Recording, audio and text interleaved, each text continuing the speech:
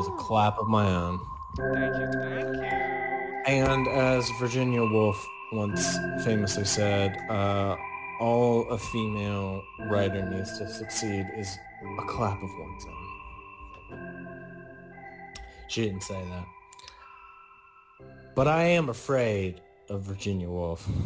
As anybody should She's be. terrifying. She's terrifying. And welcome to the It Is Night podcast, where yes, I guess the clap was the indication that we started. Where my co-host Harrison is over there being Harrison, and I'm over here being Chris, and this is the show that you decided to click on. We thank you. And I guess goodbye, assuming that you'll be leaving in the next 30 seconds. Right. In case you accidentally stumbled upon this and you're like, good Lord, this is utter nonsense. Bye-bye. Good to have you briefly, but parting of such sweet sorrow, except to see that ass. You know what is also a sweet sorrow? And I am going to preface this by saying I haven't actually done a deep dive, but I am a little sad that nobody, as far as I know, responded to your question on Twitter about whether or not evangelicals are the greatest threat to American democracy right now. Well, nobody follows us on Twitter. Which is true. We only have 20 some odd followers, so that's true, fair. But we also don't follow anybody. I think we need to follow a fuck ton of people to trick the algorithm into thinking that we matter, that we're important. But then again, okay, this is something that really actually pisses me off, is that Emma at Emmy the Bish, friend of the pod. Welcome. Thank you for tweeting at us. Absolutely. Tweeted at us several times. Twitter did not think to mention that. They didn't think that was pertinent information that we needed to know. It was like I eventually fucking found it way down in the notifications, but I was like, well, we kind of thought that you would need to know that the BBC tweeted before you need to know that somebody tweeted at you. Well, that's kind of the point of tweeting at someone, is it not? That they'll get a fucking notification like, oh, it's not the way things work here on Twitter. All right. Just great platform. Awesome. Twitter is the platform, the only one where and they have new stuff. I don't mean to say they haven't created some UI updates and stuff, but basically since their founding, they've been coasting. Absolutely. Absolutely. One of the only major decisions that they have made since their founding was kicking Donnie off. Yeah. And hey, you know what? A little power to them. Just a little. I'm not going to say more, but a little power to them for making it permanent versus Facebook that was like, we'll kick him off for 2 years, at which point he can come back right before he's going to rerun for president. It's like, oh, you goddamn cowards. You fucking idiots that constantly support and enable fascism across the world. You are going to do it here, and you will bring about the ruination of the state. Also, hello, Kata, hello. Chilean listener. I sincerely hope that we are pronouncing it correctly. If not, tweet at us, DM us. Again, our DM is as dry as a nun's twat. It's true. Can I say that? Well, you did. And a DM guarantees you a mention. Just so you know. Oh my God. If you're how do you get mentioned on the show? All DMs. 5 of you. The answer is DM. Our DMs are as open as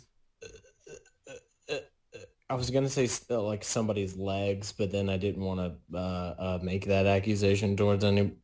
As open as my legs. Which if you can't see because you're a listener, but I'm putting my foot right on the camera right now. Oh, he is. And the other foot is non-visible, so you can assume that there's some pretty open legs. And what an excellent segue to talk about Uyghur concentration camps in China. Fuck. Oh, well, we're here. We are We're sheared. So we're recording this on Thursday, We are June feared. 10th. Yes. And the news broke today on The Guardian of an Amnesty International report. They interviewed over 50 Uyghur people in China, and basically, I'm gonna get into some of the details, but I'll spare most of them. Don't. Mainly Let's because get right into the genocide. Yeah, I mean it's and it is genocide. It is genocide. To clarify, it's the special kind of genocide, also known as slavery. It's one of those double whammy genocides. They are basically just rounding up Uyghur Muslims and a few other smaller ethnic groups in China that are predominantly Muslim, and putting them in giant camps. And then apparently, according to a lot, Chris, what kind of camps? The kind that like concentrate you in an area that you can't leave, right? And then they want to educate you on speaking Mandarin and learning about the Communist Party. But they want it to be an immersive experience at these camps. It's a good thing Disney bends over backwards to appease this system. That's not something that we're going to look back on in 50 plus years, and which, I mean, mind you, Disney himself fucking was a Nazi sympathizer. Yeah, he's a bad Walt guy. Disney was like, I don't know, what's so bad about them? I mean, that's a real fucking thing. That's actually a you lot won't of find captains of industry in this country. Yeah, it's a ton. I mean, we can get into that probably at another date, but like I really think it's very important not to forget the fact that, and again, you will not find this on Walt Disney's Wikipedia page, which has just been scrupulously scrubbed of any like they're like, some people say he was an anti-Semite, other people say he's not. I was like, geez, I wonder who added that part. Was it perhaps people that work for the Walt Disney Corporation? I'm not gonna say one way or the other, but I think it might be. It sounds like, it seems like maybe it could be. So yes, in keeping with Walt Disney tradition, we are just okay with concentration camps. Yeah. So yeah, it's pretty bad. People are talking about getting arrested. It's very bad. It's very, very, very, very, very bad. Oh yeah, and I mean it kind of doesn't matter, but you're getting rounded up and taken to either a camp or a police station, and then people are being full on tortured. There's this thing apparently that China uses called a tiger chair, and it basically adheres your limbs in painful positions on the chair while you are being interrogated. One person even died after 72 hours of being restrained in this way. We also have people reporting when they go to these concentration camps, China often calls them re-education camps, they're being forced to learn Mandarin, not allowed to speak in their native tongue. They're also are beaten if they utter a phrase in their original tongue. Yeah, punished like to the nth degree for even the most trivial of like infractions, which of course I assume are just not being, normal Chinese enough. And people, like all the worst stuff. Not being Communist Party Chinese enough. Yeah, not being Communist Party Chinese enough. Because it's not enough to be fucking born and raised in China in a culture that is telling you all of this is okay. You have to adhere to whatever the fuck Beijing is saying. Yeah, it's nuts. People have to like kneel for hours and hours without changing position, and if they do change position, they're beaten. It's a topic we want to discuss more, but Harrison and I did talk about it before, and we both, since this news is today news, the day we're recording, we haven't had time to kind of do not that we do great research on this show, but sometimes we like to educate ourselves at least a little bit on what we're talking about subject-wise in advance, and we just haven't had time to learn a lot about the Uyghurs. Right. More when it's like an ultra-serious topic like this, which again, I don't love the argument of like history will look unkindly upon you. It's like, well, it may and it may not, like it depends on who's writing the history, the whole victor thing. But this one in particular is just like, this is fucking unconscionable. And any government which seeks to placate and to excuse the crimes of the Chinese Communist Party at present is complicit in genocide. In fucking genocide. Genocide is the word. We've talked about it before on the show. When you are seeking to erase a culture, either through killing of the people or just erasure of their culture through forced indoctrination. That's what usually re-education a combination means. of both. That is what fucking re-education means. That's genocide. They are actively fucking committing genocide, and they get away with it because they're on the Security Council, because they have nukes, because they have an overwhelming population count, which for decades has been much to the Communist Party's chagrin, until recently we're like, you can have 3 kids. I'm like, we're not interested in that anymore, actually. After generations of you throwing away those kids and telling us that it was illegal to have them and murdering them or otherwise shipping them somewhere else, I don't think we're game with that. I don't think we're game with that. The as with many countries, the hope lies with the youth of the country. We saw a lot of it in the Hong Kong protests. I don't know. You can argue the success or non-success of those protests. But I mean, there are people within, and I mean, that's why I get on myself all the time about this. I say, like, I hate China. That's not fair. That's not remotely fair. There are 1 billion people in China. I don't hate 1 billion fucking people. My God, I don't even hate close to that. I can't even imagine 1 billion people. I can't even imagine 1 billion fucking people. I couldn't possibly hate that many people. My issue is with the Chinese Communist Party. Period. Full stop. And I don't say that enough. I feel like anybody criticizing China doesn't say that enough, because the Republicans love in this country to talk about how bad China is. And it's my like, God. no, that's not. This is the perfect segue. Thank you. You and I were talking about right before we were recording what stories we should talk about today. Mm-hmm. I know this will be one of our kind of quicker ones as well. And like Harrison said, we'll get back to the Uyghurs on a different episode in more depth. Probably there is much more to talk about as more information comes to light, and we can actually speak about it in a more educated manner. Exactly. But in lieu of the GOP having its fun with racism, let's do a quick, because this has been in the news a lot in the past couple weeks, let's quickly talk about their, like, appropriation or redefining for their base of critical race theory in the U.S. Oh, God damn it. Do we have to? We should. Yeah, you're right. Wow. What a blitz. What an utter coordinated assault on an academic idea. Right? Which is, I mean, Let's largely start based with what is critical race theory, though, for anyone who doesn't know.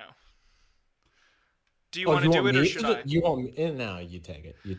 Okay, this is going to be the most simple definition. You're going to give a more clinical definition.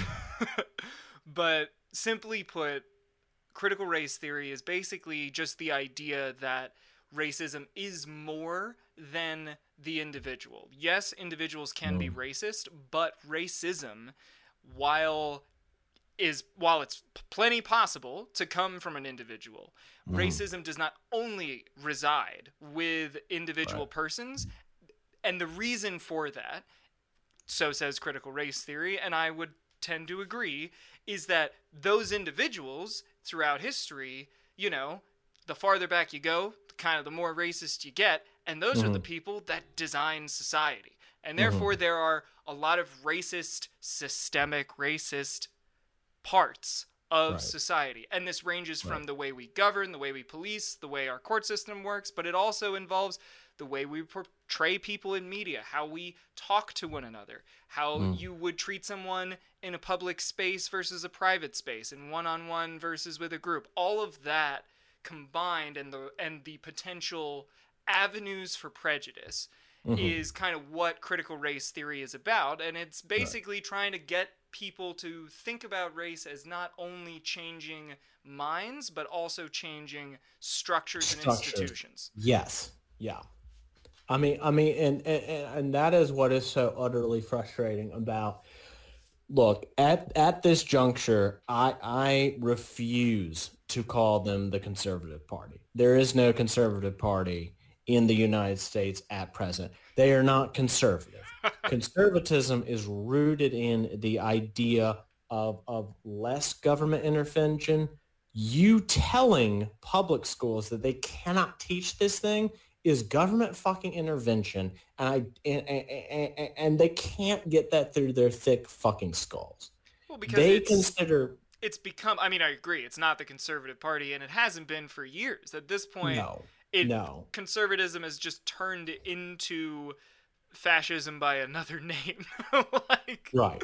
And not even like, I mean, increasingly they're not even trying to fucking hide it, right? I mean with like for instance, Josh Hawley's comment on how, like, well, you know, it's not a democracy. It's never been a democracy. It's a representative republic. And it's like, God damn it, I fucking know what the actual name of this thing is. All right? Don't fucking insult me by saying what the actual name of this thing is. The point is that we should be constantly moving towards more democratic ideals every single day, and especially every election.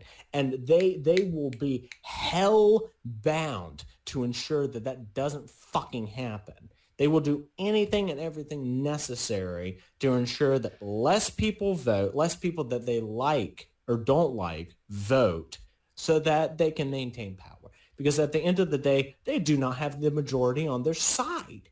They have historically. But today, as our shifting demographics become more and more apparent, the only way that they can maintain power is by rigging it in their favor.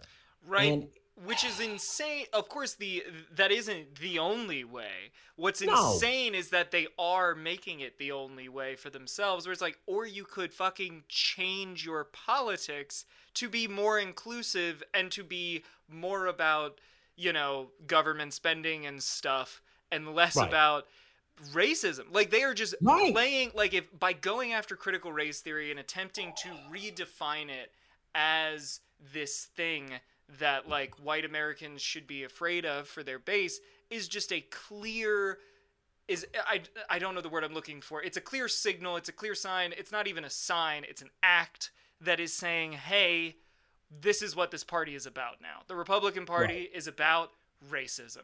We want you to get to be racist. Like, that seems to be their goal at the end of the day. Conservatism in the United States is not about conserving personal freedom. It is about conserving white supremacy. It is about conserving a set of ideas that have governed for a very long time, and making sure that the people that have always been in power remain in power just by virtue of who they are. And apparently at any fucking cost. And this is why... At any cost. Right? At any fucking cost. This is why It's a holy war, baby. We could do fucking anything. Oh my god, it is... Yeah. They are treating it like a holy war. And I mean, I am scared. We were talking, you know, nobody DM'd us, but, you know, with your with your is evangelical Christianity generally the greatest threat to American democracy? And I mean, in the sense that that is the base upon which the GOP is like deciding a lot of its, or making a lot of its decisions, that's their basis. I think I agree, but in a just step further down the line, like their motivation has a lot to do with that. But I mean, it's just, if we're to take that a step further, I'm not really dealing with this question, I'm just kind of using it as a framing device here. Yeah. But like the real killer we all need to be concerned with is local state government GOPs right now, because if the We the People Act doesn't pass and everything is gerrymandered to fuck to the point where everything's like Wisconsin and only Republicans can get elected despite it being a Democrat, and North Carolina. I mean, you have a Democrat majority voter state in Wisconsin, and Republicans have been the like majority in their government for years, and it's because they rigged the system there, and they are trying to do it everywhere now. And if this We the People Act does not go through, it's over. Like, everyone loses the midterms, Congress becomes deeply Republican. Like, it is, I cannot stress enough how much it is over if the We the People Act doesn't pass. Well, and you are the very first person that brought the We the People Act up to my attention. I had not heard of it previously, because I'm actually a listener of this very show. Oftentimes because I'm fucked up and I actually want to hear what happened because I don't remember. Upon looking into it more, it's that little meme that I posted earlier this week about like with AOC just like giving a death stare to Manchin. That was a great meme. Funny, right? Yeah. But also dead fucking serious. Dead fucking serious. Some schmo named Joe holds the very power of democracy in his hands, and he can do anything with it. He can deny it. He can uphold it. He's decided to deny it. He's already been pretty public about that. Last week, he straight up said to a West Virginia newspaper that he has no plans to do anything that would change the filibuster in any way, and that he has no plans to vote for the We the People Act. Fuck you. Fuck Joe Manchin. Fuck you, Joe Manchin. If somebody... you're a bad man. If somebody has a unique set of skills who's nothing listening, resembling a spine in which you can stand up and say, you know what, the more people that vote, the better. Why is that not fundamental to everything that you are and stand for? Why? The only reason why is if it threatens your personal seat of power. That's the only reason. That's the only reason. And it hurts. It hurts deeply to know that there are so many people out there actively advocating and whose entire job it is to dismantle everything that holds democracy up in this country. I mean, honestly, and this is something that I'm kind of joking about, and I've even made videos about this. We have to joke about it just because it's so overwhelmingly sad that we can either laugh or cry. Yeah, we can either laugh or cry, and at the end of the day, a lot of jokes now are just the truth said plainly because it makes you laugh before you realize that it's reality. Like, I mean, just like that meme. I mean, it's funny because it's a format of a meme everyone's recognized, of person angrily staring at other person facing the opposite direction. But never, you know, like you said, it's like it's deadly serious at the same time. It's funny because I recognize this format of a meme. I recognize this scenario of humanity. But what I don't recognize in this picture is that it is literally the weight of like all of our collective futures rest on this person, which is why AOC is giving him the death stare. Right. And I mean this isn't American exceptionalism to say that like the trajectory of the United States will inevitably affect the trajectory of the world. That's not that I don't mean that to say that we deserve that kind of power. It just is a consequence of like how overwhelming our economy is. And again, I will not give credit at all to capitalism for giving us this sort of economy. I give it entirely to the people that are fudging our numbers and fucking turning everything upside down to make it seem like we have an incredible economy that serves everybody, even though we at the bottom know it absolutely does not fucking serve anybody except the few oligarchs on top. And we don't call them oligarchs in this country, and I don't know why. I do know why. It's because we've lost a messaging war. But that's what they are. That's what they fucking are. My mom keeps calling me and says we're gonna take a quick listener break. We'll be back. No music though, so it'll sound like nothing happened. Yes. Sorry. She's called me 3 times and she said it's important. No, do it. Ooh, and we're back from that fun little break that we never actually disappeared from as far as you, the listener, is concerned. And we have one more topic to talk about before bad content. Well, we've always been in your heart at the end of the day. We're like heartworms that way. Sure. We burrow into your cardiac walls, and we won't let go until we've had our way. It's true. We're just wriggly boys. That's how you wriggle. That's the sound of wriggling. Apologies. Apparently I am looking after the dog, which was not discussed with me because I can't, because I'm going to be in Boston. So I had to call my cousin and get them to take care of the dog, which is fine. Everything's fine. Everything's fine. It was not an emergency. It was billed as an emergency. It's not an emergency. And Mom won't know that I don't bill it as an emergency because she doesn't listen. Chris, continue. I can't say that about my mom. She did vote for me. She did. Mom. Is Stephanie listening? Mom listens. Hey, Mom. Love you. Miss you. Stephanie. Can I call you Stephanie? She's probably gonna say no, like live while listening to this. One of my favorite teachers. Aw, she was a good teach. Speaking of lessons we can learn, though, I think there is a lesson, of course, providing some background because I am unaware of the deets on this one, but Virginia has a governor race going on, and Harrison has been texting me his thoughts about it angrily all week.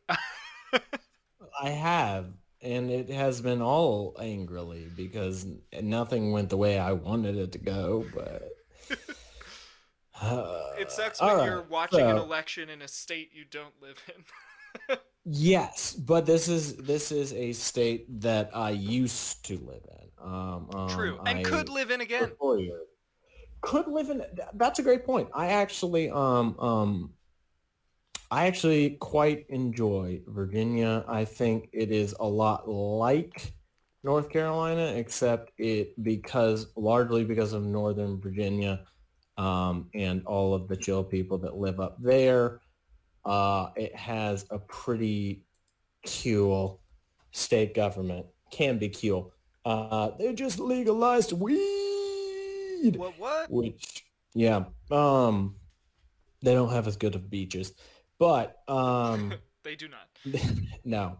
The current governor of Virginia is one Ralph Northam, Democrat, who was the lieutenant governor to Terry McAuliffe. Now, you may be wondering, wait a tick, if Terry McAuliffe was already governor, why is he running for governor again? It is because there's a weird rule in Virginia that you cannot serve consecutive terms as governor. Wait, you can can you serve unlimited terms? Yes. Oh, goody. They just can't be consecutive, which is fucking weird and stupid and absolutely a byproduct of the time where people only lived to be like, 40.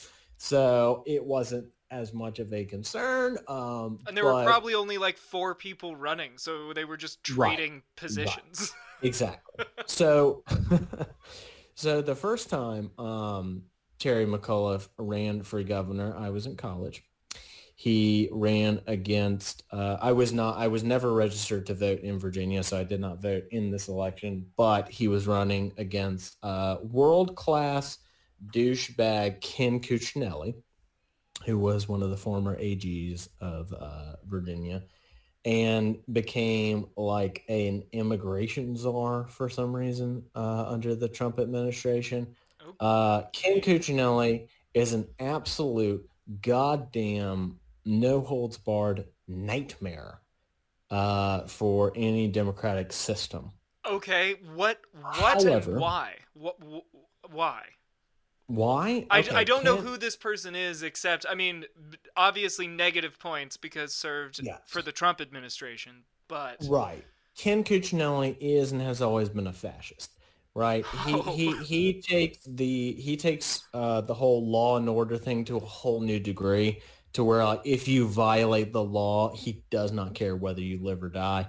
He has said several things to that effect, cleaned up for the political realm. But the bottom line is that Ken Cuccinelli is a bad man, an awful man who, if he ever gets anything resembling executive power, he will abuse the ever-loving shit out of it. And even when he was running for governor, I was more right-leaning. That was even at the time where I was a registered Republican. and even still in my fuck, that would have been my freshman year. Even then, when I didn't know dick about dick, I was still like, you're kind of an asshole. I'm not sure I totally agree with you and everything that you're about. Again, didn't vote in that election, but if I had, I probably would not have voted for him. However,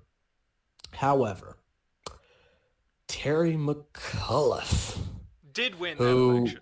He fucking did. He was the Democratic nominee, a New Jersey man who randomly found his way into Virginia, or he just kept weaseling his way upward and upward and upward within the Democratic Party, constantly losing. Just any time it was put to a wide vote, just got the ever-living shit beaten out of him because everyone was like, you suck. You fucking suck. You're a Republican by another name. Oh, God. You are a self-styled moderate, but I mean, we all know what that fucking means in this day and age. A moderate is just a fascist who has a conscience. I love that definition. I'm not sure I totally agree with it, but that is a marvelous definition. Thank you. Terry McAuliffe, I mean, like the most establishment of establishment guys you can fucking imagine, right?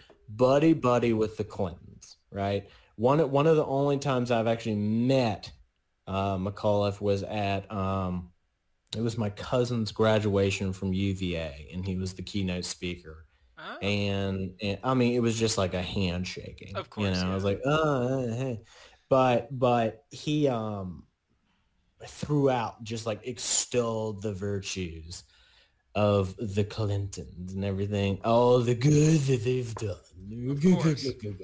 Setting himself up, of course, to be and granted, if Hillary Clinton had won, Terry McAuliffe abso-fucking-lutely would have been in her cabinet. Right? Like, that's how close he is. Doesn't matter the position. I don't even know the position that he was, quote unquote, being considered for, but like, he would have been there. So, just to give you an idea of how deeply embedded he is with the establishment Democratic Party, which honestly, is it different from the establishment Republican Party? Yes. We've covered this before.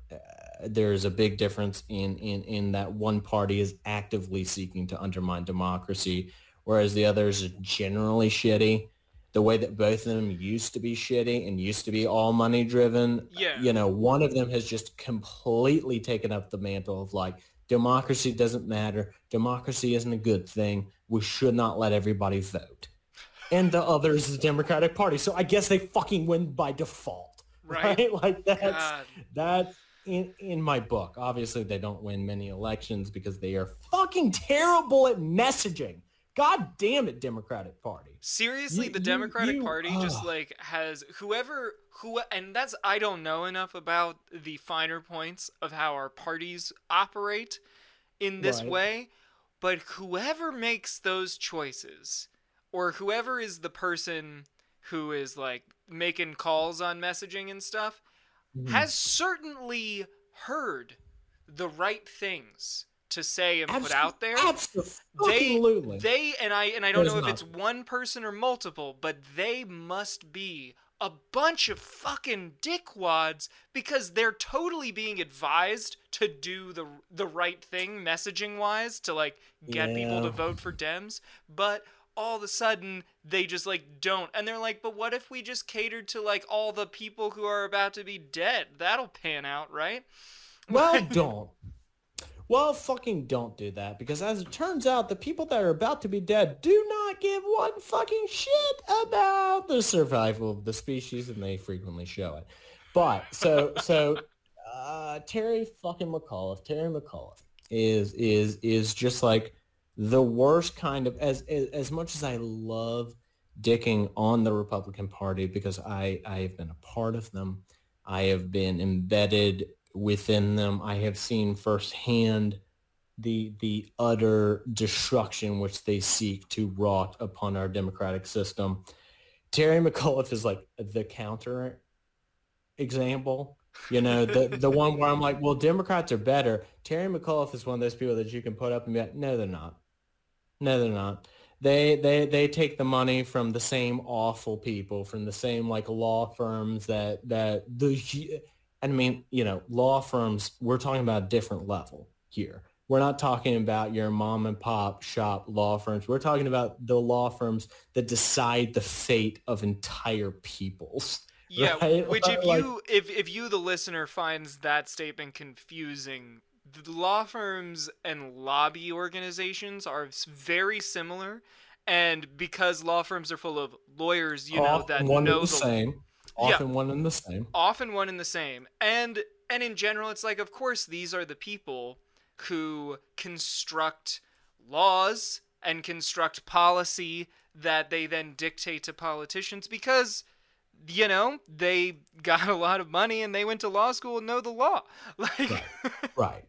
Like Terry McAuliffe is one of those politicians that when Ben Shapiro attacks him and calls him fake and a douchebag and somebody that's just parroting things that they don't believe, I am loath to admit it. And in very few instances will I admit it, but Ben's right. On this one, again, I think Ben is a horrible human. I don't need to fucking preface this. The point being, you're not listening to this if you like Ben Shapiro. No, Terry McAuliffe is just terrible. He's a hack. He's a fucking robotic asshole that has never had an original thought in his life and will do and say whatever is necessary to get him elected. Now, so now that you know who Terry McAuliffe is, you know that he represents, of course, I feel like this goes without saying, of course he's an elderly white man. Oh, of course. Fucking good dog. But he was going up, and this is historic, his two top competitors were black women, which is marvelous. That really? Is great. Yes. That's awesome. It was State Senator Jennifer McClellan, okay, who ended up getting the second most amount of votes, really positioning herself as a bit of a centrist, Not even kind of kind of the way that she presented it was like Terry McAuliffe is a Republican by another name, which is fair, which is fucking fair because Terry McAuliffe can be bought and sold many times over. He has been before, but she was like the main thing is that there's the Senate and then the House of Delegates, right? Okay. And those are the two chambers in Virginia, and a former state delegate, Jennifer Carroll Foy, right, was also running, another black woman, great, but she was running on more of like an AOC platform, more of like a, my God, something's got to fucking give here, right? Like there need to be some fundamental changes. We need to really push the envelope so that the government does the most good for the most people. Sounds like someone I'd vote for. Absolutely. I fucking would have as well. But that's the thing that is kind of frustrating is that McClellan was able to, as a result, position herself as the intermediary between the two. Be like, Terry McAuliffe is too much of a corporate douchebag. The Carol Foy is forgive me, I don't know if she goes by a double last name. I've always seen her name. Is she a rep or a senator? She was a former delegate. Okay, we should say Delegate Foy only because Carol Foy is the star of The Crown seasons 1 and 2. Yes, you're exactly right. Delegate Foy, which is the same as representative, right? In this particular system. Right. She positioned herself as like, well, you know, I'm not Terry McAuliffe, but I'm not going to go quite as like awesome for the people, by the people as famed Black American Queen of England, Foy. Carol Foy. Yes. And they both got swamped. Of course they did. They both, I mean, yeah, I know. I fucking know, man. I know. Because like, racism, the theme of this show, it feels like. It does, but like the shit, oh my God, not shit. The revelations that Jennifer Carol Foy was bringing to the conversation were magnificent. Right? Of I mean, course, she was just fighting. What were her top 3? Well, her big one was voting rights. Oh, well, good. I'm very about that. Her top one was like, listen, we're under attack. We are under absolute intentional assault, and we have to do everything within our power to make sure that doesn't happen. And then a lot of the other shit that she believed in and fought for boiled down to like personal liberty in a weird way that like I mean, of course, like she does believe in government spending. I mean, oh no, but helping the individual. A lefty personal liberty. The government shouldn't be telling you who you can and can't marry, who you can and can't have sex with. Exactly. That's where it becomes like so confusingly marred. Is that it's like if you people were truly conservative, you would not care about any of this. If it defies personal liberty, you're against it. That should be the basis of conservatism, and it's not. It is not in this country, and has not been in this country for a very long time. Yeah. But Terry McAuliffe absolutely swamped both of them. Because he's a white guy in Virginia. Because he's a white guy in Virginia in the Democratic establishment, and he's a well-known name. And you said he already served as governor, so like served as governor, and he's going to be governor again. I mean, I don't like the chances of the Republican winning. I don't even fucking know who won the Republican primary. It doesn't fucking matter. The way that this system works, it is entirely likely that Jennifer McClellan, again, the state senator that was kind of positioning herself as the centrist, will be the lieutenant governor to Terry McAuliffe. Is that how Virginia's set up? Runner-up of the race comes in as lieutenant governor. Oh no, because this is the okay. This is the primary. It's slightly more complicated than that, but essentially yes. Like I mean, she'll still have to go up against whoever the fuck the Republicans put up. But at this juncture, like, I don't know. I don't really believe that Virginia has been a competitive state in like 10 years.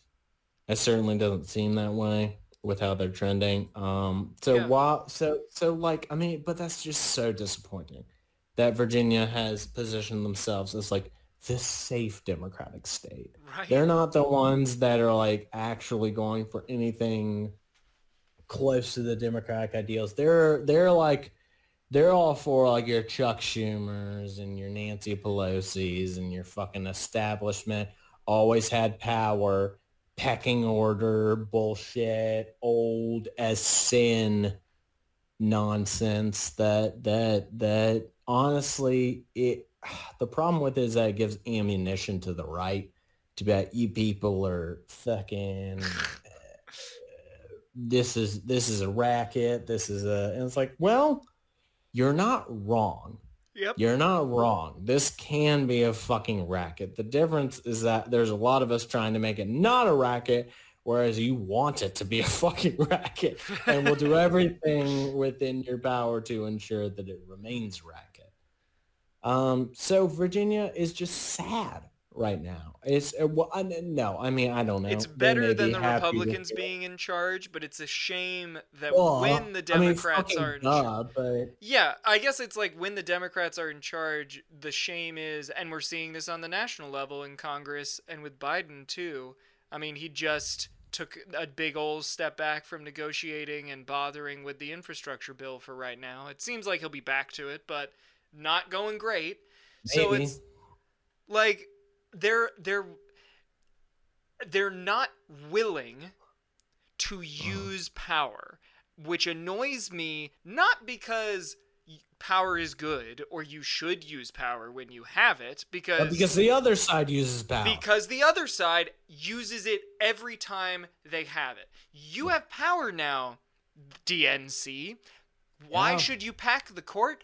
Because you fucking can.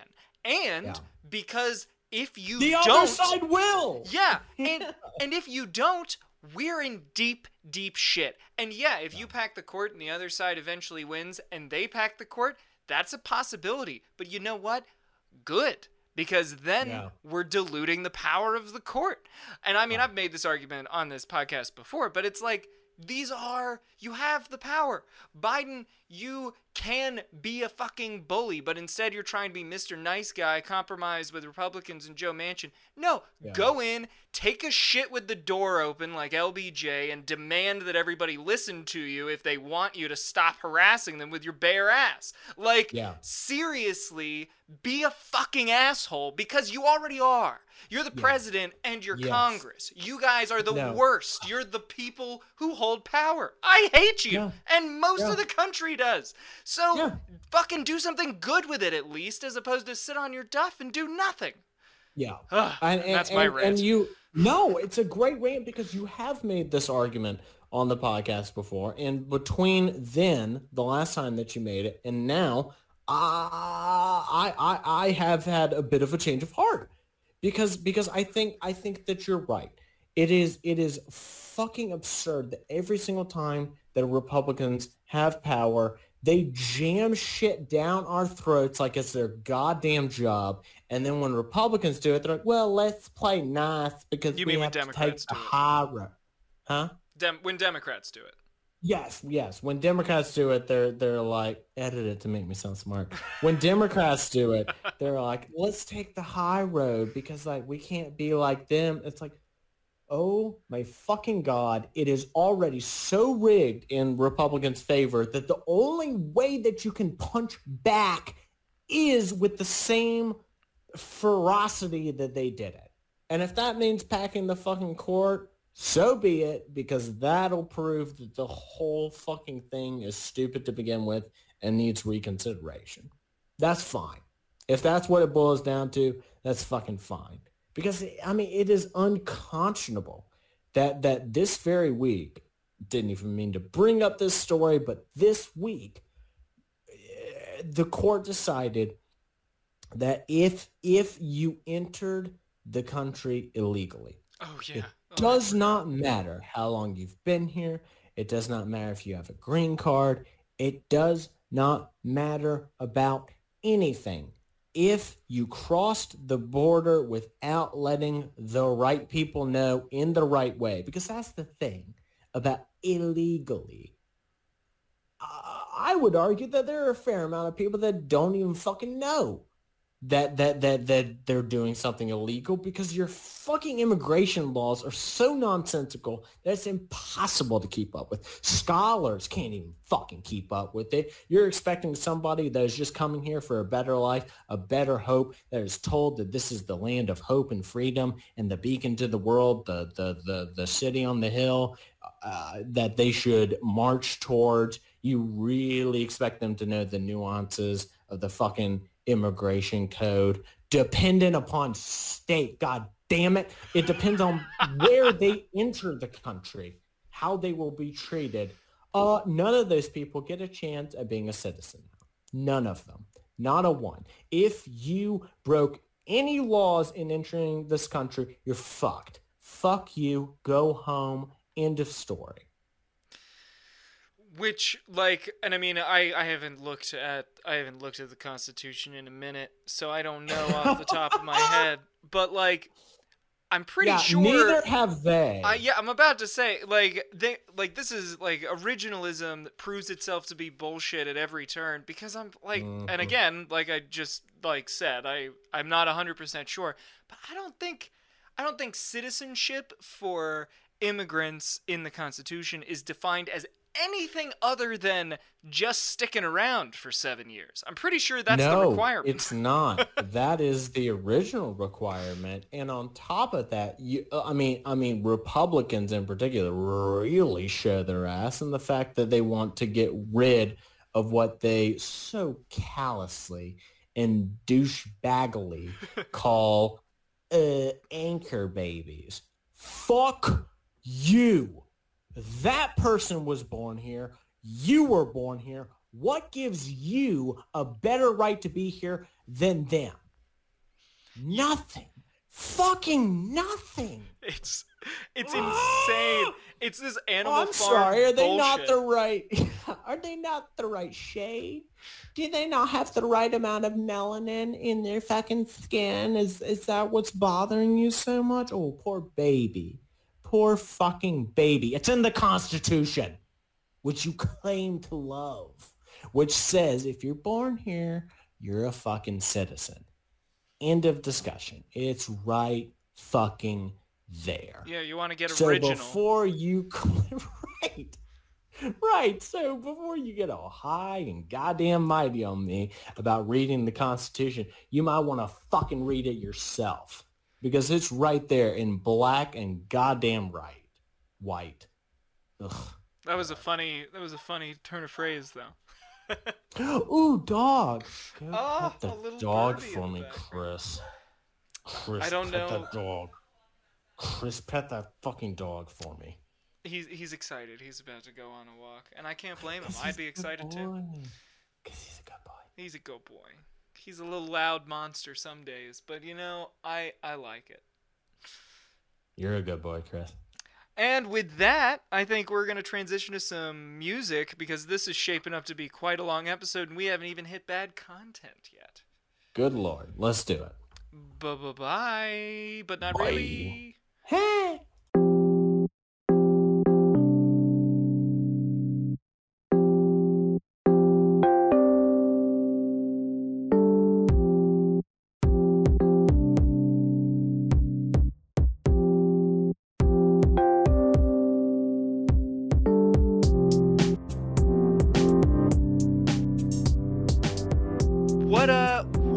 What a nice little ditty from the Future Cooperative. Welcome on back if you're still Always here. a great ditty. Always a great ditty from the Future Cooperative.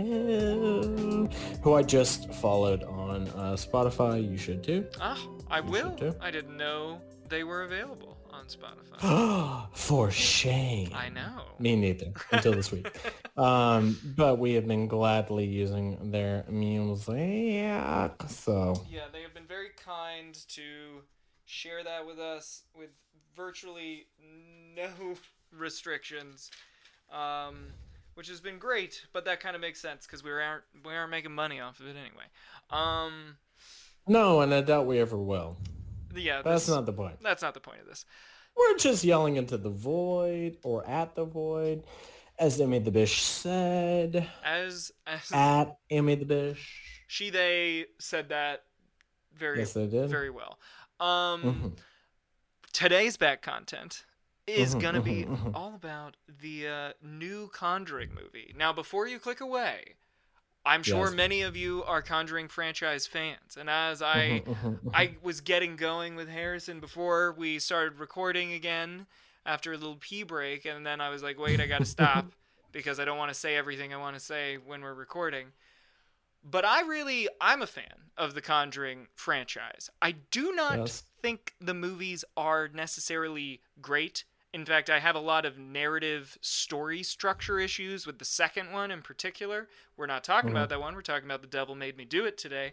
But we can talk about that one. We can reference it. Because, yes, I have full disclosure. I have only in the entire... There are 8 fucking movies at this point. Did you know that? I did not know that. Yeah. I have only seen 3 of them now. I have seen The Conjuring 2, and The Conjuring, The Devil Made Me Do It. I did not do Annabelle, any of those. The Nun. I forgot about Annabelle and The Nun. Blah, blah, blah, blah. Yeah, I think it's 8. It doesn't fucking matter. I don't need to look it up. The point is that there have been a decent amount of them at this point. The only ones which we are really talking about and which are affecting my opinion of this third one are 1 and 2. And that's important because I will express some opinions about how I think this one veers way off course from the rest of them, but continue. Oh, yes. And it definitely does. Franchise-wise, though, I have liked the franchise. The first one is great. Because the first one... Can we agree with that? I think the first Conjuring... The first one is a great horror movie. The first Conjuring is an excellent movie. And overall... Like an 8. Solid 8. They do a great job making them even... Like I said, I have narrative issues with The Conjuring 2 where I think it could have...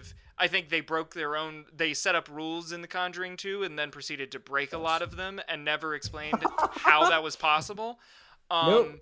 But the way they make the movie, and I, I'm not saying this to be pretentious, but it's the word that's coming to mind, the craft of it, is good. Yes. Like, they make a good horror movie. The franchise knows what it's doing in terms of building your anticipation, giving you that scare, and doing it in a number of different ways. Giving you the jump scare, but also giving you that atmospheric, general sense of panic, even though nothing's going to jump out at you. Like, they do all of it well.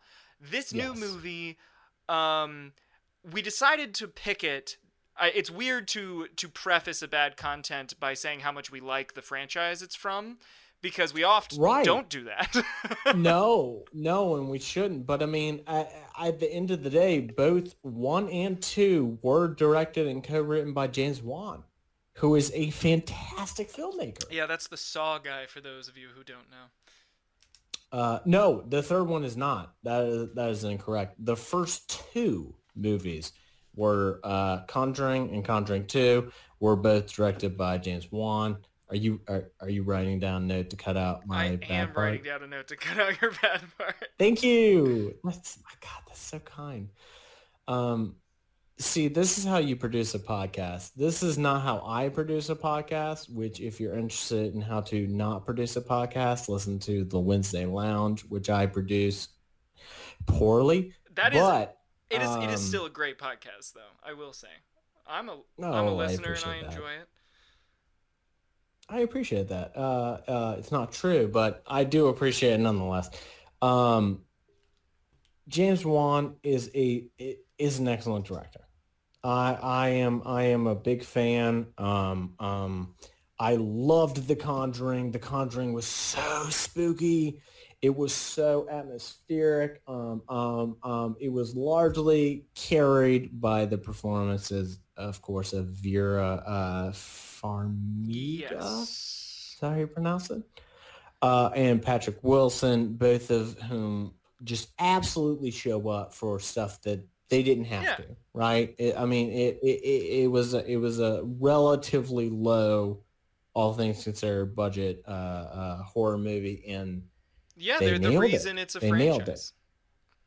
Absolutely. I even liked the second one. I really did. I had issues with it. I thought that there were inconsistencies. I thought that there were some parts that I would have leaned into that were not really highlighted. But at the end of the day, it's a fucking horror sequel. Yeah. All right? We're not trying... This isn't a genre that is known for good sequels. Which is why it's important to point out that it's like, yeah, we figured the third would be less good also. But the real reason we picked it, and Harrison picked this one, and I'll let you explain why, but you texted me, I did. And it's all based really on the premise, which I think is a pretty good reason to pick this before we even watched it for the bad content. And we'll get into the movie in a second. So before I had even seen it, and I mean, at a certain degree, it's not right to write off a movie, out of hand without knowing anything about. But the point about this one is I do know what happened, right? Because it is based on the trial of Arnie Johnson. Yep. Okay, which is a case that I happen to know quite a bit about. There have been a few documentaries about it, several books written. It is one that has always interested me in particular because it is the first time in an American court in which a defendant tried to argue innocence by reason of demonic possession. It didn't work. Which honestly, did not work. Will say, super glad that it didn't work. Just super glad. Fucking glad that it didn't work. Okay, so I guess we're gonna try not to spoil too much of the movie since it's like brand fucking new. Be warned, there will probably be some accidental spoilers. Probably, but like, I mean, we are going to discuss the actual case upon which this is based. And that is where my main opposition to this comes in. Yes, I was biased from the beginning because I am aware of this case and I did not wish to see a fictionalized version of it. However, the same can be said of The Conjuring 1 and 2. So what is the difference, right? What in my mind, what is the difference between the first two Conjurings and this one? Okay? What is it? It's specific. It is very specific, but I think it is very important. In the first two Conjuring, okay, Ed and Lorraine Warren are hucksters, right? They're snake oil salesmen. Whether or not they believe in what they are saying, they are ultimately selling untruths as We're talking about the real people, not the movie characters. Yes. So that's another great point, is that every single one of these movies, even the fucking nonsense tie-ins, are like based on a true story. Well, except for the ghost part. Except for all of the nonsense. And I mean, I the first time I saw Fargo as a child, not as a child, I was a teenager at that point, but I loved it because I was like, oh, this puts to rest forevermore the idea of a movie being able to say that it's based on a true story while actively not. Oh, Harrison. And that is, I know, foolish, adorable of young Harrison to think such things. But that was the main conceit that I was willing to accept behind The Conjuring and The Conjuring 2, is that, all right, like there is some kernel of truth here. there was some sort of weirdness going on, some sort of like mental illness going on that was forcing people to act in a certain way, which you rather irresponsibly labeled as demonic possession or what have you, because such things don't exist. And the reason I feel comfortable in saying such things don't exist is because there has never been any sort of scientific study which has been able to apply the scientific method to this quote unquote evidence that has produced a satisfactory answer And one way or here's the I'll right? add just to that point, and then Please. we'll get back into the actual history, since that's more of what we're talking about, and shaming the movie for Yes. lying. Well, mainly for taking real people with real. There's a lot that we'll get into in a second. But yes, yes, we will. to that point of, it's just like there's never been anything proven. I think, and the way I like to think about this is it's the same way to think about aliens. You would know, like the way you.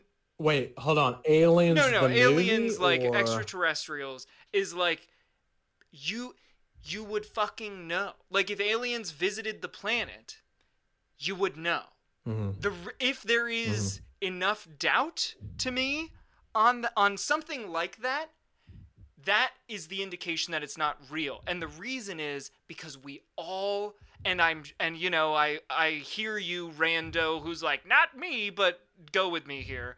We all collectively want this shit to be real. Why else do we keep seeing these movies and reading these books, and why do people keep writing these movies and books? It's like, it's because it's cool. Right. It's supernatural. It's exciting and fun. And it's exciting and fun precisely because it isn't real. Right. Is because much like, I mean, Joe and I got into this where, I mean, it's like a God of the Gaps argument, right? Is that like we have situations in which we cannot accurately, fully express the truth of what's going on, right? So in The Conjuring 3, and I mean, I'm just going to briefly get into it because at the very end of the movie, they play some quote unquote real audio from, okay, real quick. The general premise of this movie is that Ed and Lorraine Warren, these self-proclaimed clairvoyants / demonologists, emphasis on self-proclaimed, perform an exorcism on this child, David, and they exorcise the demon, which goes into Arnie and causes Arnie to do bad things, right? So they play at the very end of this movie some of the real audio that they captured from this quote-unquote exorcism, which is not only wholly unconvincing, but I mean, it's just like, well, fuck, you know, if a kid saying some weird shit was all the basis you needed to prove a possession, my God, how many fucking kids are possessed? I was possessed growing up. Are you fucking kidding me? You're telling me this kid never heard anything in his life that may, and I mean, maybe that's the thing. That's the thing that's so infuriating about this, is that maybe this kid actually had some developmental issues. Maybe he had some societal pressures that were forcing him or otherwise influencing him to say X, Y, and Z. But they present this as like, oh, here's the evidence. Like, oh, a kid saying weird shit? That's all you've got? And keep in mind, this kid, like, this is the opening scene of the movie, is this, like, kid who's, like, supposed to be somewhere between the ages of, I don't know, 6 and 8, is, like, having this exorcism, and then the demon leaves his body and goes into Arnie's body. Right. But, like, all he's doing, even in the scene, like, yeah, they have some demon contorting shit, of course, but, like, even in the scene, it's mostly just a weird voice, which to Harrison's point is like, I think I spoke in weird voices pretty much from the age of 6 to 8 exclusively because I figured out that I could. Like, it's not an uncomfortably weird voice. It's not, and I mean, that's the thing. That's like one of the big differences is that like, so in the opening scene of this movie, the camera gets knocked over, Dun dun. right? They're recording the exorcism and the camera gets knocked over. By pure coincidence, so that it's not actually filming any of it, Of course. right? And of course, in the movie, when that happens, that's when he starts contorting and doing all sorts of crazy shit, talking in like insane demonic tongues. The actual recording, which they present during the credits of the movie, right? Which you would expect to be their best evidence, right? That's their best foot forward. This is their strongest foot to be like, this is based on a true story. It's just a kid using a weird voice, man. Like they echo it. They they like put reverberation on that shit in the actual movie. It's like, I will fucking eat your soul. When in reality, it's like, I hate you, Mom. It's like, that is not convincing. But regardless, you know what? For the rest of this movie, let's just assume that all of this is not true. Because there is there's no good evidence to suggest that it is true. There have been much better sources than Chris Wyden and I that have looked in seriously to Ed and Lorraine's quote unquote studies that have concluded that it's all fucking nonsense. That it is an answer in search of evidence, right? That they start with the conclusion that they work backwards from there. Okay? I don't want to totally call them snake oil salesmen because, you know, I do think it is a mix of them believing what they're saying, but deceiving themselves as much as they are anyone else. Yeah, probably. All of that's fine. Okay?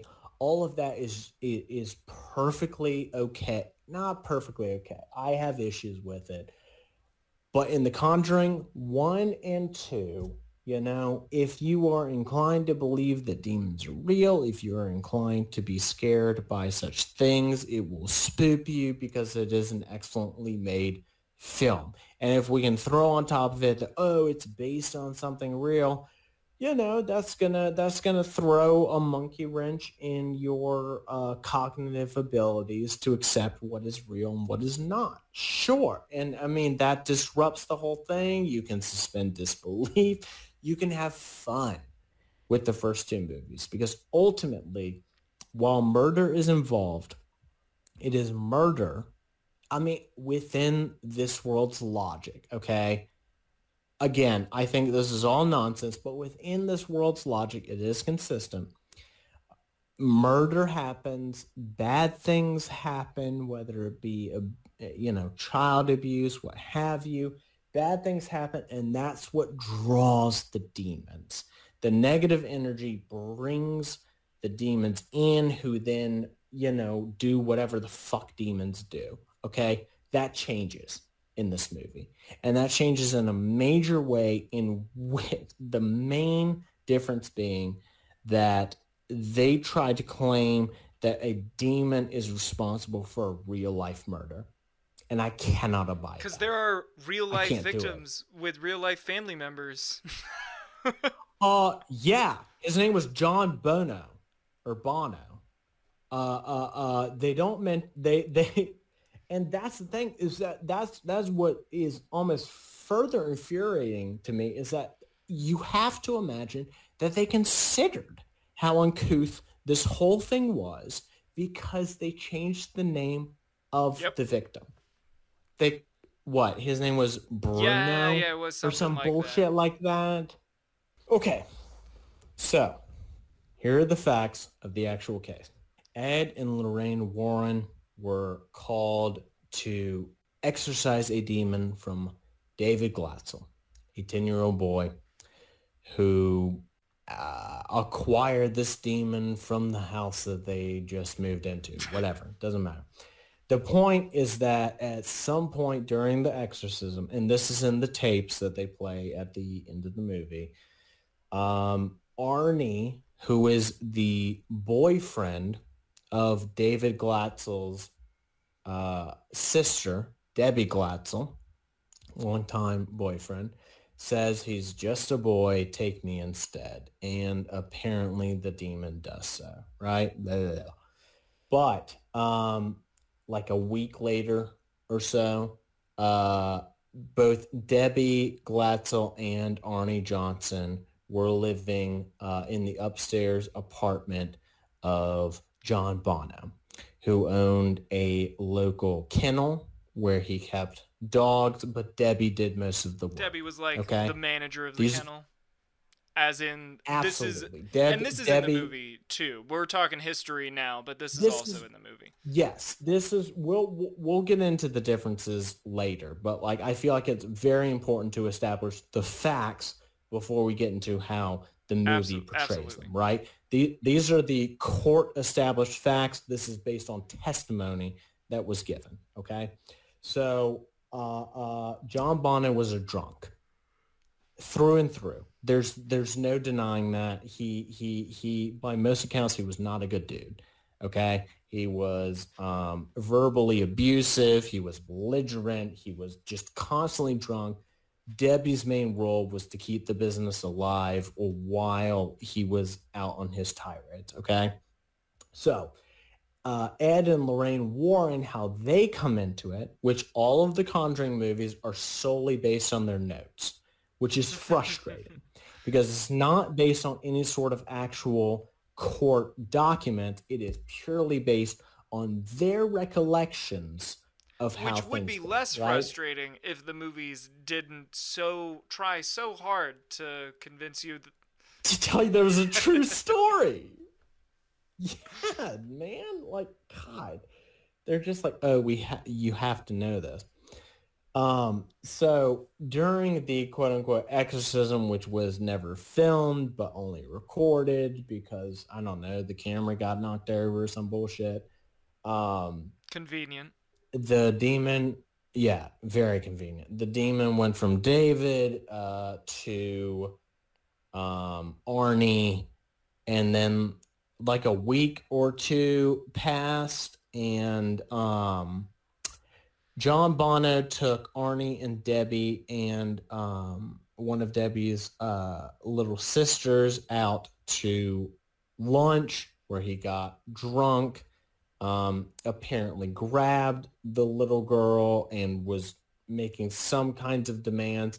And that was the point, right? Like he was being belligerent. He was being angry, possibly violent, not yet, but possibly violent, where Arnie took his own pocket knife and stabbed John Bono to death in the restaurant 22 times. I think they got back to the house when this happened. He got drunk at the restaurant and then they got back to the kennel / house where that's when he like took the kid. And again, this is all based on Debbie and Arnie's recollection because, of course, John Bono was dead. So it sounds like it was a sort of self-defense / rescue of child. Almost like that would be a better defense. Almost like that would be a better fucking defense than the defense that the defense gave, which is, and this is true, this was entered into, it's also kind of funny because, not funny, but it's interesting because it was somewhere in Connecticut, it was the first murder ever. It was the first person to ever be charged with murder in this township in Connecticut, right? But it was also the first time in the United States where anybody entered a plea of innocent by reason of demonic possession. What the fuck?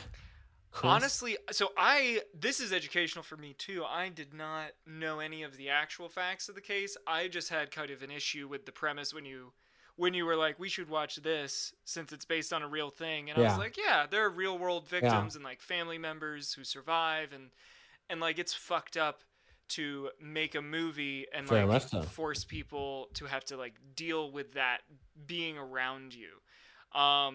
culturally, which also, I mean, it's probably been difficult for people related to this Bono fellow prior. Well, they I changed know, his but I'm saying name. prior to this movie because it's still the Right. same. It's still, you know, what's her face and what's his face, Warren, who came in and, like, you know, The Conjuring. I'm Ed and sure Lorraine. the people who are connected directly and emotionally in this real life case probably have associated the Conjuring movies before this movie with this part of their life also. So this is like insult Absolutely. to injury to like specifically make it about this. It's so callous. And not only that, like, I mean, there is a level of because eventually, like, the judge denied it, right? The judge is like, you absolutely cannot do that. This is not based on evidence. There's no way to prove this is a non-falsifiable claim that you were making in a court of law. Therefore, I cannot accept it, which was the right fucking move. Absolutely, that was the right move. Because if you open the door to that bullshit, you know, there's no place that it can end. But what is so deeply frustrating and disconcerting about this particular entry is that whereas the other movies, you know, if murder happened, then a demon showed up. Okay? Then it got like supernatural or what the fuck ever. This entire movie is built around trying to absolve a murderer of his crimes. Okay? John Bono was a piece of shit by like every recollection. Nobody liked the guy. He was a bad dude. He didn't deserve to be murdered. No. And on top of that, he was stabbed 22 times. That's not... How many times does it take to murder somebody? That's not a defense. And I will absolutely, if I am being as generous as possible, I will absolutely grant you that there are times, because this is well documented, when people fly into a rage and they black out and they don't have perfect memory of what happened when they were doing horrible, inhumane things. Okay? Fine. I'll grant you that. What I will not grant you is absolution on the part of Arnie Johnson. Because this movie fucking sets him up as a victim. As saying like, oh, he had no role in this. He was just being controlled by a demon. Don't you understand? Somebody put a curse on him and that's why he committed murder. Somebody's dead, motherfucker. Somebody is murdered 6 feet under right now because of Arnie Johnson, who served, by the way, 5 years, they didn't mention this, of a 20-year sentence. My gosh. For good behavior. The good behavior, you know, whatever, I don't believe in the penal system. But the point being that, like, all of this nonsense, and obviously he's some white kid. I mean, like, the movie glosses over that. He would have been treated so differently if he were not... Oh, yeah. He'd be dead. He'd have been voided. The fucking movie ends with like, oh, and like Arnie and Debbie are married to this day. Because he's a white kid. It's that's also the like case. That's the only reason. It's one of those endings where even if you're not really paying attention, and even if you just kind of are, you know, you're just along for the ride of the movie. Mm-hmm. You've been told while watching the movie, this is based on a true story. And you've seen that somebody was murdered. And then the ending thing is that the murderer lives happily ever after, and this is good. Happily ever fucking after. And it's good because love prevails. What? Fucking what? Somebody's still murdered here, friends. Like, I mean, how is that not? And again, by all recollections, a piece of shit person, but it doesn't matter. What matters is that he was stabbed 22 times to death. Yeah, which, like... The assailant fled. Not something you... Right? He was found 2 miles away from the scene of the crime. Not something you normally do. And then this entire movie is devoted to explaining his act of murder through supernatural means. Fuck yourself. Fuck you. Like, absolutely fuck yourself. We're not going to spoil it. We're not going to like get into the weeds of it. But I mean, just on well, first of all, there's no way to spoil it. If you've seen the trailer, you've seen the movie. There is no good moment in this, because that's the thing.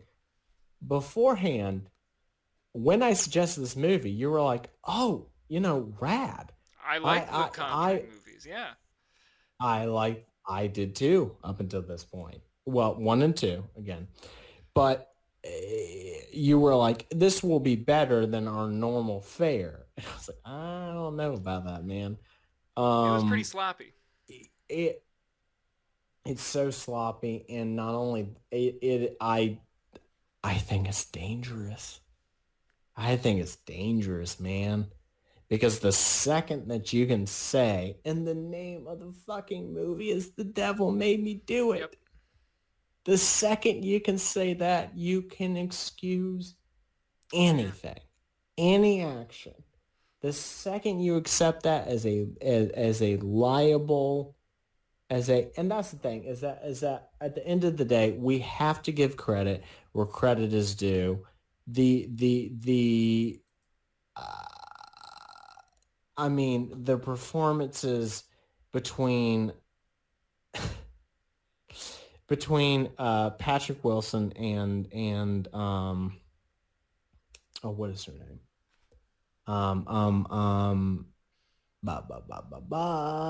We can edit this to make Vera Farmiga. I guess we can edit that to make me sound smart. Oh wow, I already fucked it up. Patrick Wilson and Vera Farmiga. They show up, which is adorable. It's like, oh, this is such a bad movie, and you still give me your all. I don't know.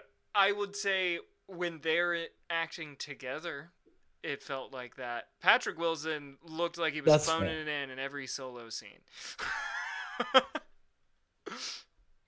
Well, and maybe this is because I'm coming, just so everybody knows, I'm a little high on my critiques for Patrick Wilson because I am watching Fargo season 2 right now. So I am watching, which is so fucking good, and all of you should go watch right this second instead of watching this goddamn mess of a movie we're talking about. Well, mainly just that, it's hard to go from seeing him, nail it a few nights a week. Every scene. I watched this movie one night, and I was like, same dude, this will be interesting. And then I'm just like, oh no. Not a chance. Yeah, bad movie. Bad movie. Because it's not. They could have made a movie in this franchise without it being this one, and they should have. Oh, they could, and they should have, because let's set aside everything we know about the fact that they are seeking to argue for the innocence of a murderer, right? Let's pretend that this entire movie is made up, just for the sake of argument, right? This isn't based on anything real, nothing. It is purely fictional. Still a bad movie. Still an awful horror movie. I've only seen one trailer for it, which was 30 seconds. Every single scary moment was in that trailer. I didn't see a trailer, so I still got a few spoops. I wish I fucking hadn't, because even the moments I hadn't seen, I was like, ugh. All right, well, there's a hole in the wall. The scare is not going to be in the hole in the wall. It's probably going to be behind. Oh, wow, it's behind him. Wow, way to subvert expectations. You fucking... It's terrible. It's terrible. It's a franchise-ending level of terrible, but it won't. It won't end the franchise. They're going to do 20 more. They're going to do 20 more about these snake oil salesmen huckster douchebags that made a career off of being like, ain't shit spooky. And if it's not this franchise, it'll be another. You know, there are plenty of America has a rich history of supernatural grifters. Oh my god. Absolutely, dude. There have been 4 horror franchises just based off of Warren adjacent cases. The Amityville horror franchise is another one that, I mean, they change all the names, but like, God, this shit needs to die. And especially since like she didn't even die until like relatively recently, which is horseshit. Because it's just like, you have a bit of a bias. Yeah, dude, she didn't die until 2019. So she was like seeing all these movies about her and like, yeah, no, totally. That's how it happened though. For sure. It's bad. It's a bad movie. Don't watch it. If you have to. We haven't spoiled, I guess, anything except the fact that I it will fucking spoil sucks, one thing, so. and it's because it took me It took me the whole movie to figure out who this was. It's an actor spoil. John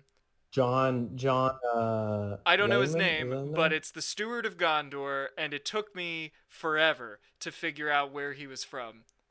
Let me because he showed up and he opened his mouth and I was like, who is that guy? I know that voice. And then John Layfield. You know what it took? No, that's not it. Oh god. Hold on. Denethor, right, well, who are you? This is not as important. No, don't cut this. No, yes it is. John Noble. That's took, who it is. He said one of the... It took him smiling for me to realize who he was, because I needed to see his mouth to remember the Steward of Gondor scene where he bites into that tomato. Yes. Maybe the grossest eating of all time. And why should your songs not be fit for my holes? Come, sing me a song. Yes, and he also said one of the most hilariously self-contradicting things I've ever heard in this movie. I took a screenshot of it. He said, "The Y is counter to everything that the Satanist stands for." No, it's not. You don't know anything about Satanism. This movie defines Satanism as if Satan is real, which as nihilism. And also, it's very clearly nihilism in the tied to Catholicism, which of course is the biggest problem when a horror movie does that, because real world Satanists are not Catholic. But according to any sort of lore around Satanists, you'd have to be Catholic in order to be a Satanist. Like Satanists don't do the Bible, so how can they do pro-biblical Satan things? Like, right. That's not even getting into the fact that like their official God language is Latin. And it's like, that's not all right, fucking whatever. That's it.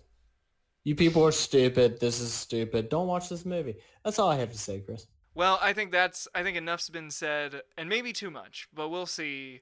And if you're still listening, thank you. You can follow us on It Is Nigh Pod, at It Is Nigh Pod on Twitter. Excuse me. And I'm at Harry Stew. Oh my god! And I'm at Chris Wyden. Ooh. I guess this is the end of the episode. Goodbye.